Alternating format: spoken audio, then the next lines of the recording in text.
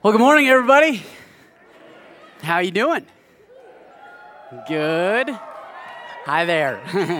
Hey, if it is your first time here on a Sunday morning, this morning we are in part 4 out of 5 in a series that we've done each of the last few summers. It's called God in the Movies.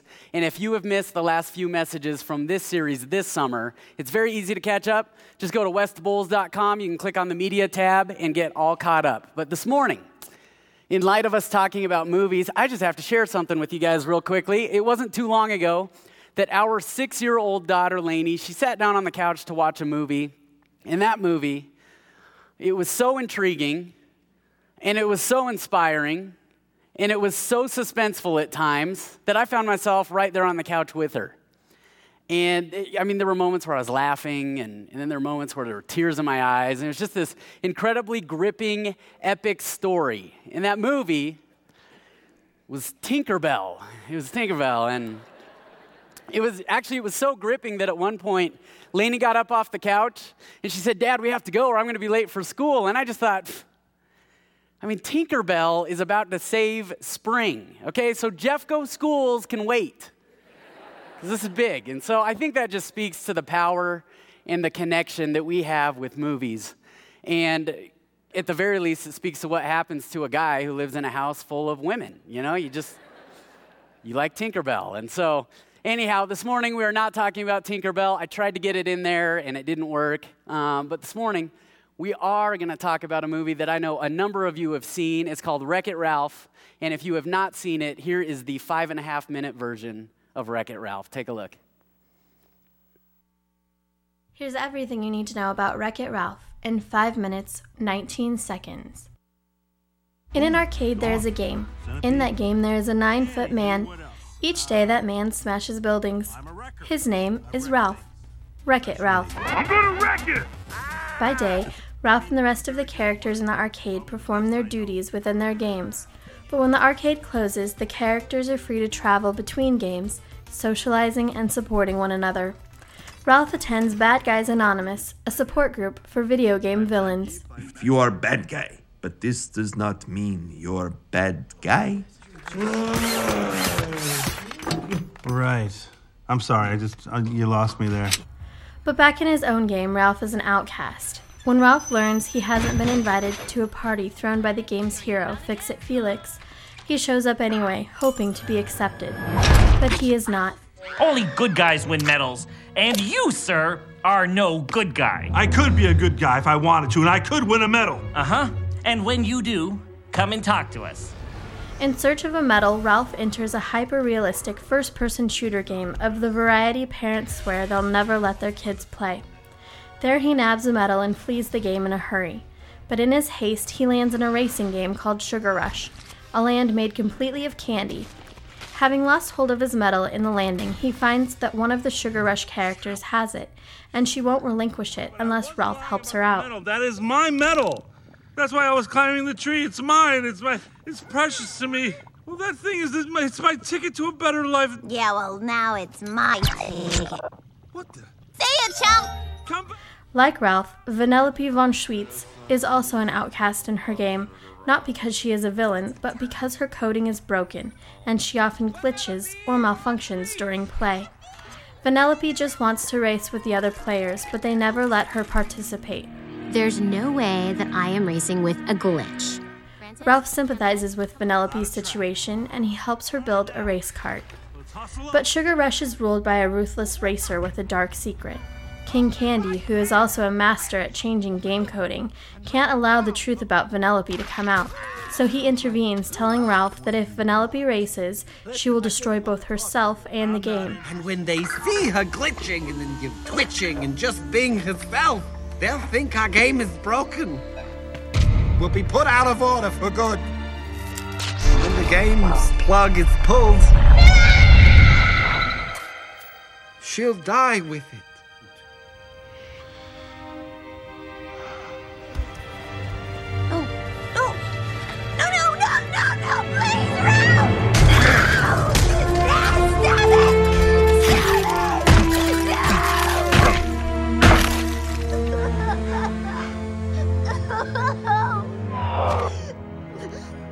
Ralph demolishes Vanellope's cart and leaves Sugar Rush. Having returned to his own game, Ralph discovers that he can see the Sugar Rush arcade game. He realizes that Vanellope is actually supposed to be the queen of Sugar Rush, not an outcast, and that King Candy is actually a jealous character who wiped everyone in Sugar Rush's memory. Determined to help his young friend return to her rightful place within the game, Ralph goes back into Sugar Rush to deal with King Candy. Explain something to me. If Vanellope was never meant to exist, then why is her picture on the side of the game console? But rather than be destroyed, King Candy turns into a mutant Cybug. I'm now the most powerful virus in the arcade!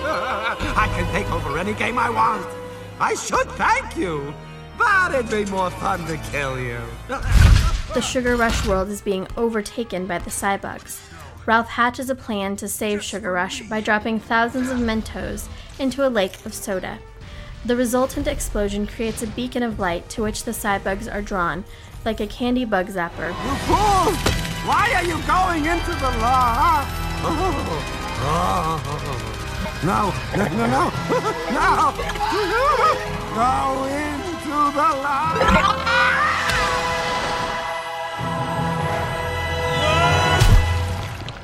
King Candy Bug and the Cybugs are destroyed in the fizz explosion, and the game coding is repaired. Vanellope is revealed as Princess Vanellope, and the memories of the other Sugar Rush characters are restored. Now I remember. All hail the rightful ruler of Sugar Rush, Princess Vanellope. Ralph returns with Felix to his own game, now hailed as a hero, and welcome at all the parties.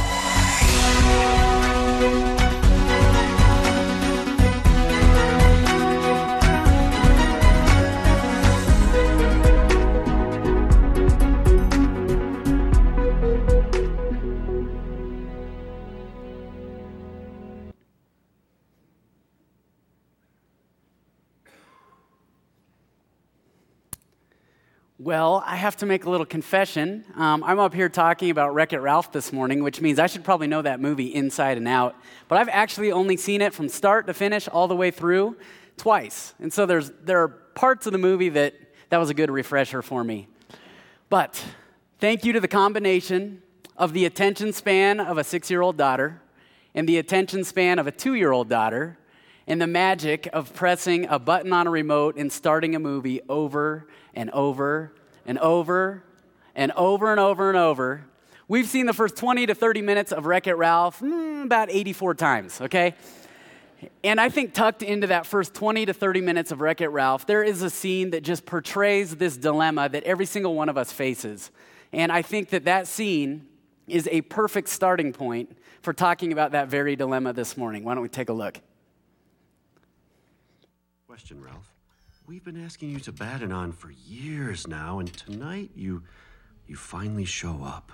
Why is that? I don't know, I just felt like coming. I mean, I suppose it has something to do with the fact that, today is the 30th anniversary of my game. Well, happy anniversary, Ralph.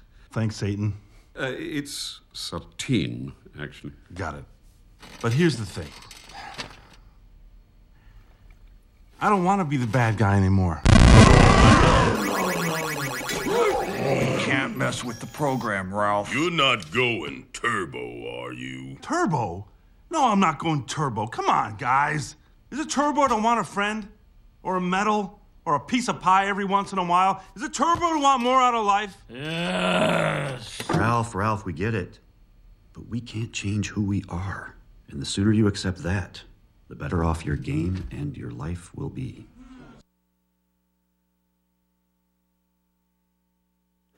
Did you notice what Ralph said there? He said, I don't want to be the bad guy anymore. And I think like you and like me, Ralph walks around with this image in his head of this ideal version of himself.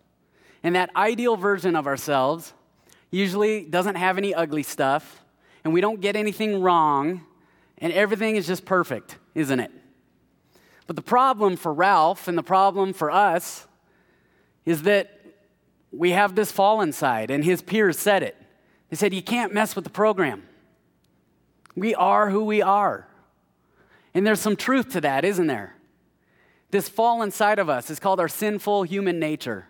And that sinful human nature, whether we like it or not, it has some ugly stuff. And we get some things wrong. And it's never perfect. And that's the dilemma that we face constantly. And that's the dilemma we're going to talk about this morning. Because we go through life and we have this image of the ideal picture of who we are, but we have to live with the real picture of who we are, don't we? It's a dilemma every single one of us has to walk through. And I think it's a dilemma that we don't deal with very well. I'm not talking about this ideal picture of you where you're like a superhero and you daydream about that at night. Or for me, it's the ideal Nathan is tall, dark, and handsome, but in reality, I just had to settle for handsome. And that was not supposed to be funny, but thanks anyway. I really feel good about myself, you guys. But I mean this ideal picture of ourselves that I'm a good person, and I can only do good things, and I only want to show people the good about me. And yet, the second that we do something that we'd consider bad, we start to question things, don't we? We question our value. We question who we are. We question whether other people could love us, or maybe whether God could love us. And that's the dilemma we face. But I just don't think we deal with it very well. In fact, I think we do something else. It's a dilemma that we try to get around. And the proof of that is in the example Ryan gave us last week.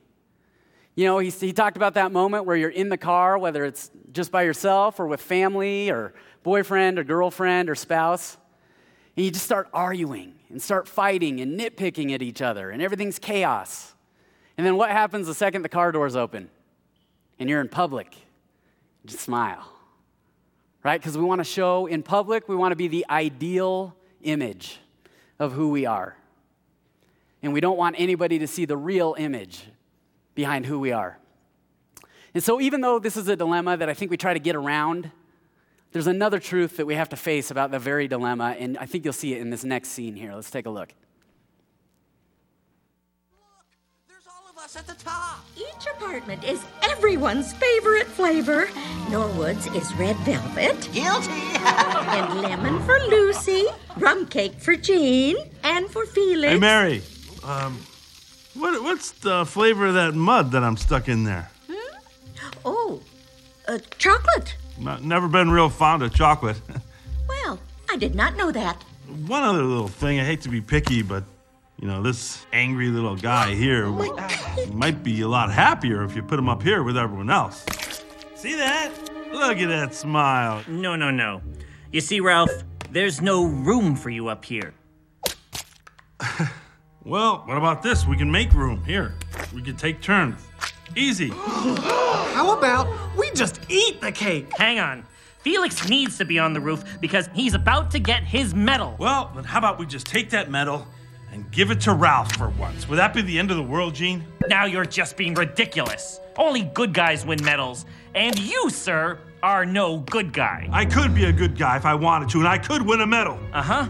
And when you do, come and talk to us. And then would you finally let me be on top of the cake with you guys? If you won a medal, we'd let you live up here in the penthouse.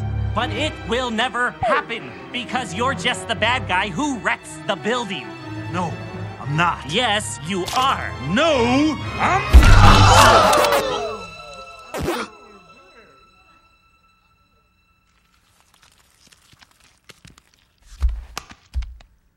Yes, you are. All right, Gene. You know what? I'm going to win a medal.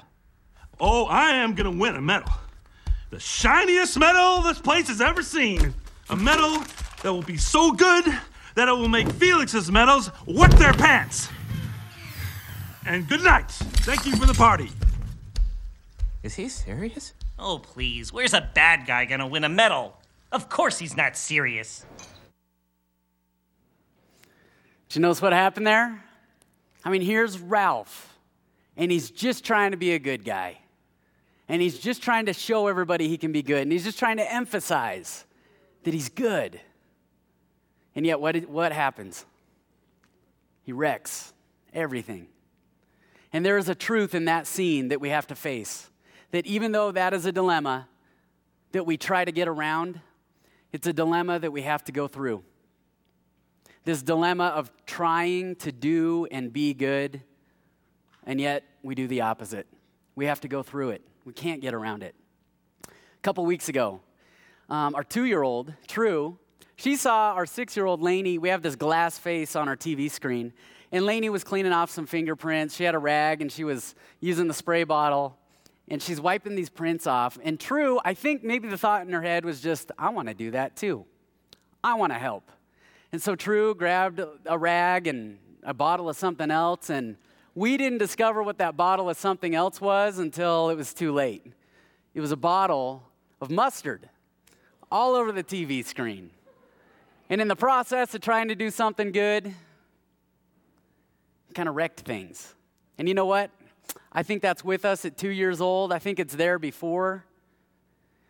But it doesn't go away. And that's the hard news for us. It doesn't go away. You don't grow out of it when you grow out of diapers, and you don't get through it when you get through puberty, and you don't trade it in for a career or a family one day. It stays with you. In fact, there was an author who passed away this last spring. His name is Brennan Manning. And he wrote a book called The Ragamuffin Gospel. In the Ragamuffin Gospel, in there, he says something that I think just hits the nail on the head for all of us.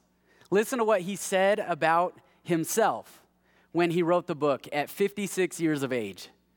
He said, "When I get honest, I am a bundle of paradoxes. I believe and I doubt. I hope and I get discouraged. I love and I hate. I feel bad about feeling good, and I feel guilty about not feeling guilty. I trust, and yet I'm still suspicious. I'm honest, and I still play games." I mean, that about sums it up, doesn't it, for all of us?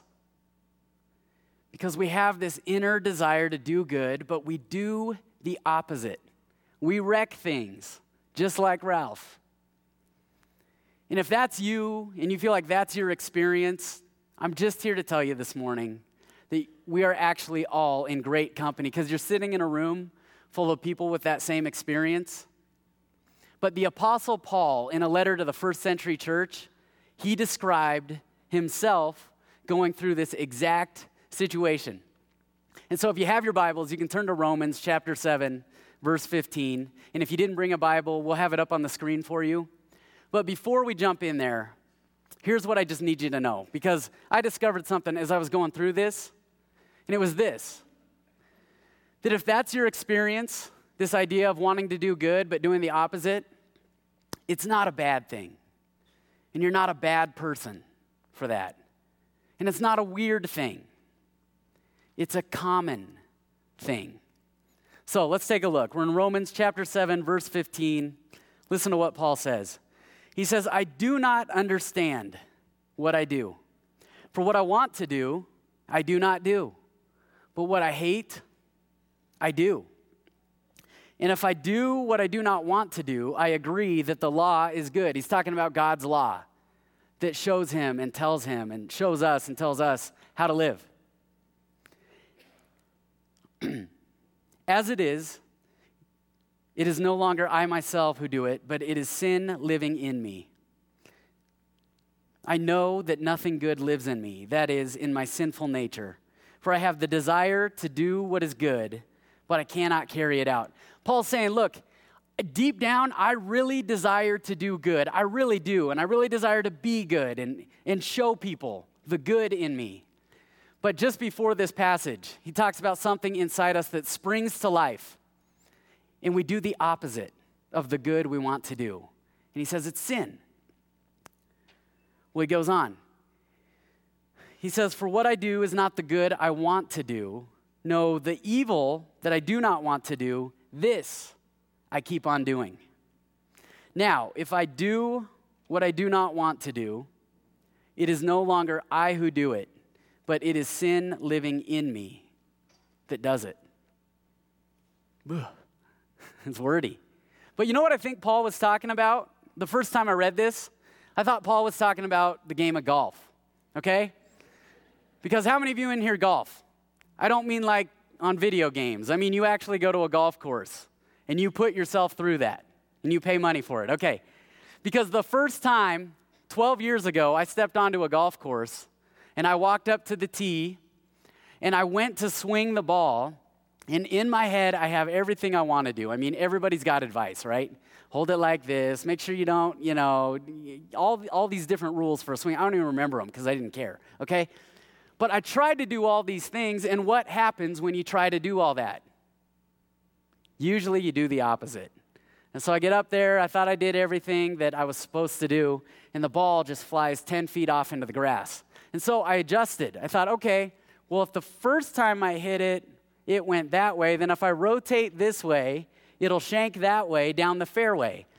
But the problem was the second time it went off into the trees over here. And I remember after about 6-7 times of doing this, I was done. And I was so frustrated, I just thought, you know what? I didn't want to be good at golf anyway. This whole golf thing, it's probably just some fad that society's going through, and, it'll be over in like 10 years anyway. And I was just so mad, and I sat down frustrated because I spent all this time trying to do something, and I could not carry it out. Now, that was a game.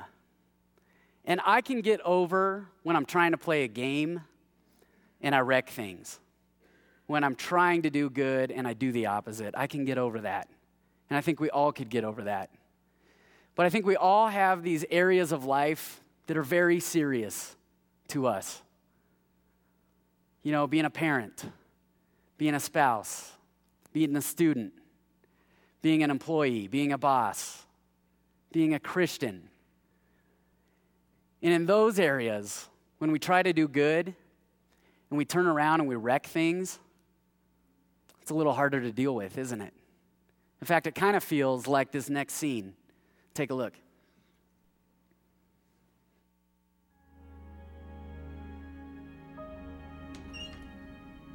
Hello? Anybody home? Felix? Mary? Well, you actually went and did it. Gene, where is everybody? They're gone. After Felix went to find you and then didn't come back, everyone panicked and abandoned ship. But I'm here now. It's too late, Ralph. Litwack's pulling our plug in the morning.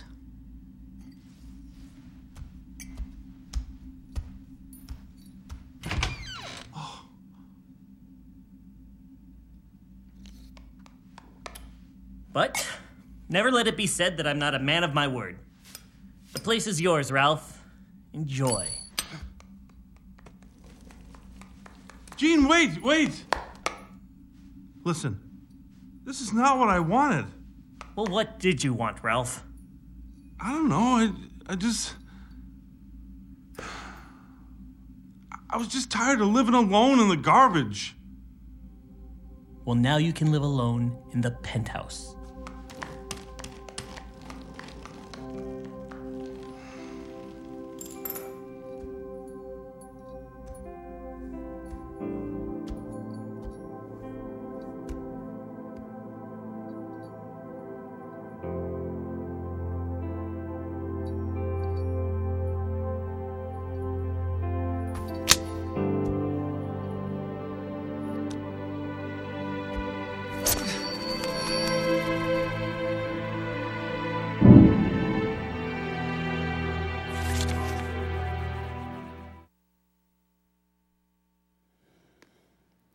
Well, it's a familiar scene, isn't it? I mean, we know that feeling in the middle of our failure to do and be good. It's a feeling we know too well. And here's Ralph. All he was trying to do was be good. Just trying to get a medal. And yet, once again, he wrecked everything. He hurt a little girl's feelings along the way. Their game is going to be shut down because of Ralph. And that's a feeling we can relate to. It's what happens when you try to give somebody an encouraging word or maybe help them and point them out. And instead, you're the bad guy. It's what happens when parents, you make a decision that you know is best for your kids, but it just makes everything worse. It's what happens when what we look at every single week, when we try to love God and love others. and yet it feels like we do the opposite. In fact, Paul talks about what that's like. If we keep reading, if you go to verse 21, he says, "So I find this law at work. When I want to do good, evil is right there with me. For in my inner being, I delight in God's law. But I see another law at work in the members of my body, waging war against the law of my mind and making me a prisoner of the law of sin at work within my members." I mean, that captures that feeling right there. That it feels like such a battle to try to even do or be good. And when you fail, it feels like prison. And a lot of times it takes us to this place of despair. This dilemma we face causes us to despair. And then Paul continues, verse 24. "What a wretched man I am." We know that phrase, don't we? Because you've used that phrase and I've used that phrase. Maybe not the word wretched, but we've said things like, how could I do something so dumb? How could I screw up like that? I'm a failure. And what happens is we walk around and we carry this shame and we feel this condemnation.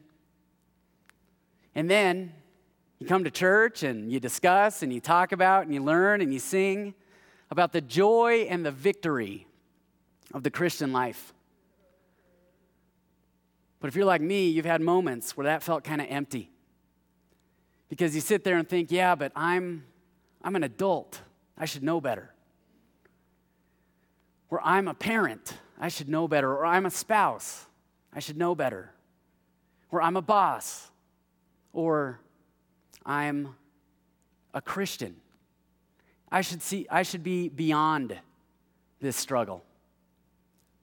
You know what? That was my experience. If you looked at my life, there were numerous moments in the last few years where that was my experience. Because a few years ago, I had somebody in my life that just drove me absolutely crazy. And I'm sure I'm the only one in here who has people in my life like that, right? But I had somebody just drove me nuts. I mean, I would see them and I could feel my blood pressure just rising. You know, and I would go somewhere and if I knew they were there, I mean, the whole place would feel different. Because I felt like I had to avoid, and it was like hide and seek, and I had to just stay away from where they were because they drove me nuts. And I remember I could be in a room with them, and it was just like, you're just doing this. You're just trying to stay on the opposite side of the room. Drove me absolutely crazy. And the whole time I'm thinking, well, I'm a leader. I'm a youth leader at a church. And the whole time I was thinking, well, if a junior higher or a high schooler came to me with that dilemma, I know exactly what I'd tell them to do. I'd tell them to go talk to them. And yet inside, I knew I was supposed to go talk to them. I knew the good I was supposed to do. I just did the opposite. And I'd come up with things to make myself feel better, like, I don't want to hurt their feelings. Oh, I don't want there to be tension. And I'd do the opposite. I would do the opposite of the good I knew I should do. Because this person just drove me so crazy. Now, if we could just stop there for a second, if we could just stop there, there's something about the context surrounding what Paul is saying when he says this that I think is a valuable reminder for all of us. And there's something we need to learn from who Paul is as he's talking about this exact dilemma in his own life. I mean, I want you to think about this, okay? Paul, this is Paul. Paul's letters to various churches became books in the Holy Bible. So here is this guy who's a biblical author. Here is a guy that got knocked off a horse, and he heard God's voice audibly from the heavens. And he had perhaps the most powerful conversion that any of us has ever seen. And while God had all the disciples in one place doing something, he looked at Paul and he said, "You, Paul, are my chosen instrument to take this message to the world." And I look at that, and I don't know about you, but that's kind of encouraging to me. Because I would look at somebody like that, and I would think, with that kind of conversion, and with that kind of calling, and with that kind of experience, and the position that God has him in, I mean, I'd expect somebody like that to be perfect. I mean, I'd expect them to be good and not struggle with doing the opposite. And then on top of it, they think that Paul wrote this letter to the Romans in which he describes this very dilemma. They think he wrote that 20 to 25 years after this powerful conversion. So here you have a guy who's had a relationship, a powerful one, with Jesus Christ for 20 to 25 years. I mean, I look at that and I think, he's probably past all this struggle. And so I don't know, maybe it's this horrible thing in me that when I'm struggling, it's kind of nice to look next to me and see somebody else struggling. And especially when you see that it's Paul, the one that we hold up as the model of following Jesus. I mean, that gives me some encouragement. But what's even more encouraging is what Paul says next, because we learned something here. Look at what he says next. If you go back to the beginning of verse 24. What a wretched man I am. Who will rescue me from this body of death? And if he stopped right there, that would be pretty hopeless. But there's an answer, isn't there? Verse 25. Thanks be to God through Jesus Christ, our Lord. See, this dilemma that we despair over, guess what? I don't think Paul's despairing over it at all. I think he's rejoicing over it. Because Paul's looking at this dilemma and he's saying, man, I want to do good, but I just can't do it. I am wretched. That is a wretched place to be. And it's so wretched that I need rescue. And his excitement comes from the fact that he's been rescued. And you have been rescued. And I have been rescued. And I think in this moment, Paul recognizes something that we need a reminder of. And that's this, that Christ's power begins not in the good that we do, but in the rescue that we need. Christ's power begins not in the good that we do, but in the rescue that we need. And so it is pointless for us to sit there in despair over the good that we're not capable of carrying out anyway. Paul's saying the victory and the joy of Christian life is not in the good you do. It's in the fact that you've been rescued. And we've been rescued. What Paul's getting at is that the starting point of Christ's mighty power has nothing to do with anything we do, and it's got everything to do with what Jesus did. And as I thought about that, and as that truth just kind of wrapped around my heart and God penetrated my heart with that truth, something happened. I started realizing that for a long time, my relationship with Christ has been about what I do and not about the rescue that I so desperately need. And I think if we could just wrap our heads around that truth and we could ask God to just penetrate our hearts with that truth, well, we'd start seeing ourselves differently. Instead of thinking I have to be this righteous person who does no wrong, I'd see that I am a wretched person who needs and has received rescue. But it goes outside of us. You know what happens? Is it starts to affect how we look at other people. And that person in your life that just drove you crazy for days and weeks and months on end, well, you start to look at them different. And you start to see that they're not a righteous person who can do no wrong. They're a wretched person in need of rescue as well.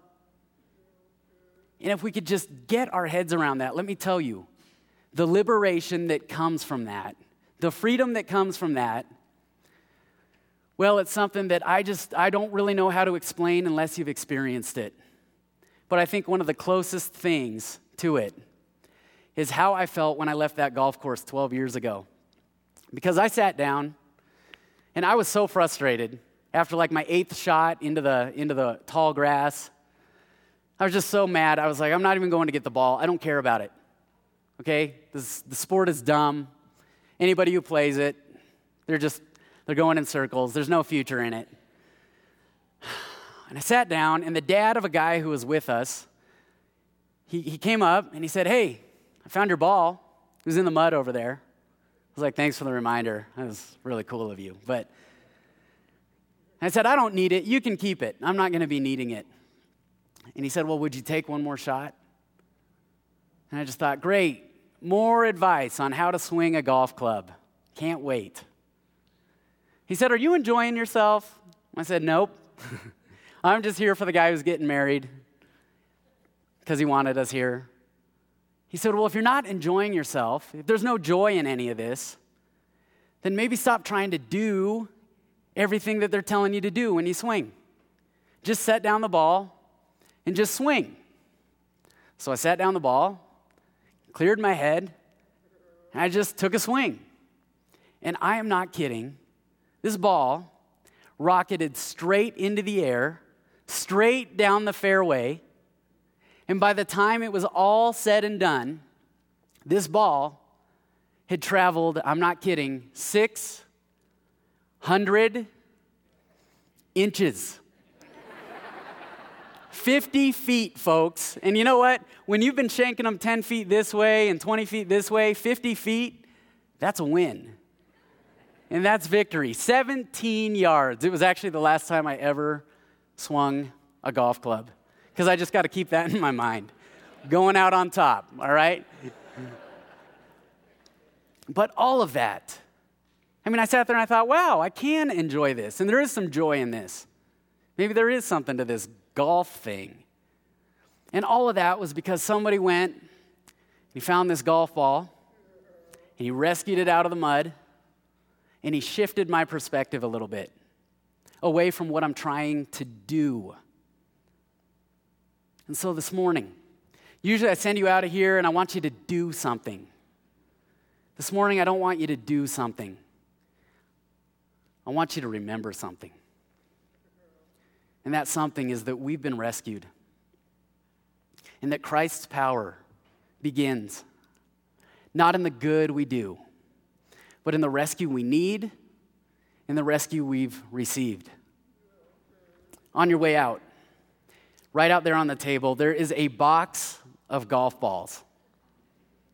And I don't know that we have enough for every single person here today. And so if you're here as a family, I'd ask that you just take one as a family so that everybody can get one. But I want you to take a golf ball. And the thing is, these golf balls are not fresh out of the package, okay? These golf balls were actually rescued off of a property that somebody in our congregation right here, Chuck Pennington, has. The thing is, Chuck Pennington's property is not a golf course. It's an auto shop next to a golf course. And these golf balls that you're going to get this morning, well, they're the result of golfers who maybe just tried to do a little too much when they swung. And these golf balls landed on Chuck's property. And Chuck goes around his property and he picks these up and he just saves them. And I just thought, that is the reminder I need. I've been rescued. You've been rescued. We've been rescued. And that is where Christ's power begins. And maybe what's fueling this for me is I just look around and I just wonder, is that the message that the world gets? First of all, is that the message we have about ourselves? But second, is that the message the world gets when they look at our lives? I mean, real quick, look around the room. Just go ahead, turn around, look around the room. I want you to think about the number of people you come into contact with on a daily basis and on a weekly basis. Now multiply that by everybody in this room. The reach that we have with the message that we have is incredible. But what message do we have? Do people look at our lives and think that you have to be a righteous person who does no wrong to have a relationship with Christ, to be welcome in a church? I hope not. I hope that when people look at my life and our lives, that they look at us and they think, wow, they're wretched. And that's where I'm at. And we've been rescued. Christ's power begins not in the good we do, but in the rescue we need. Let's pray.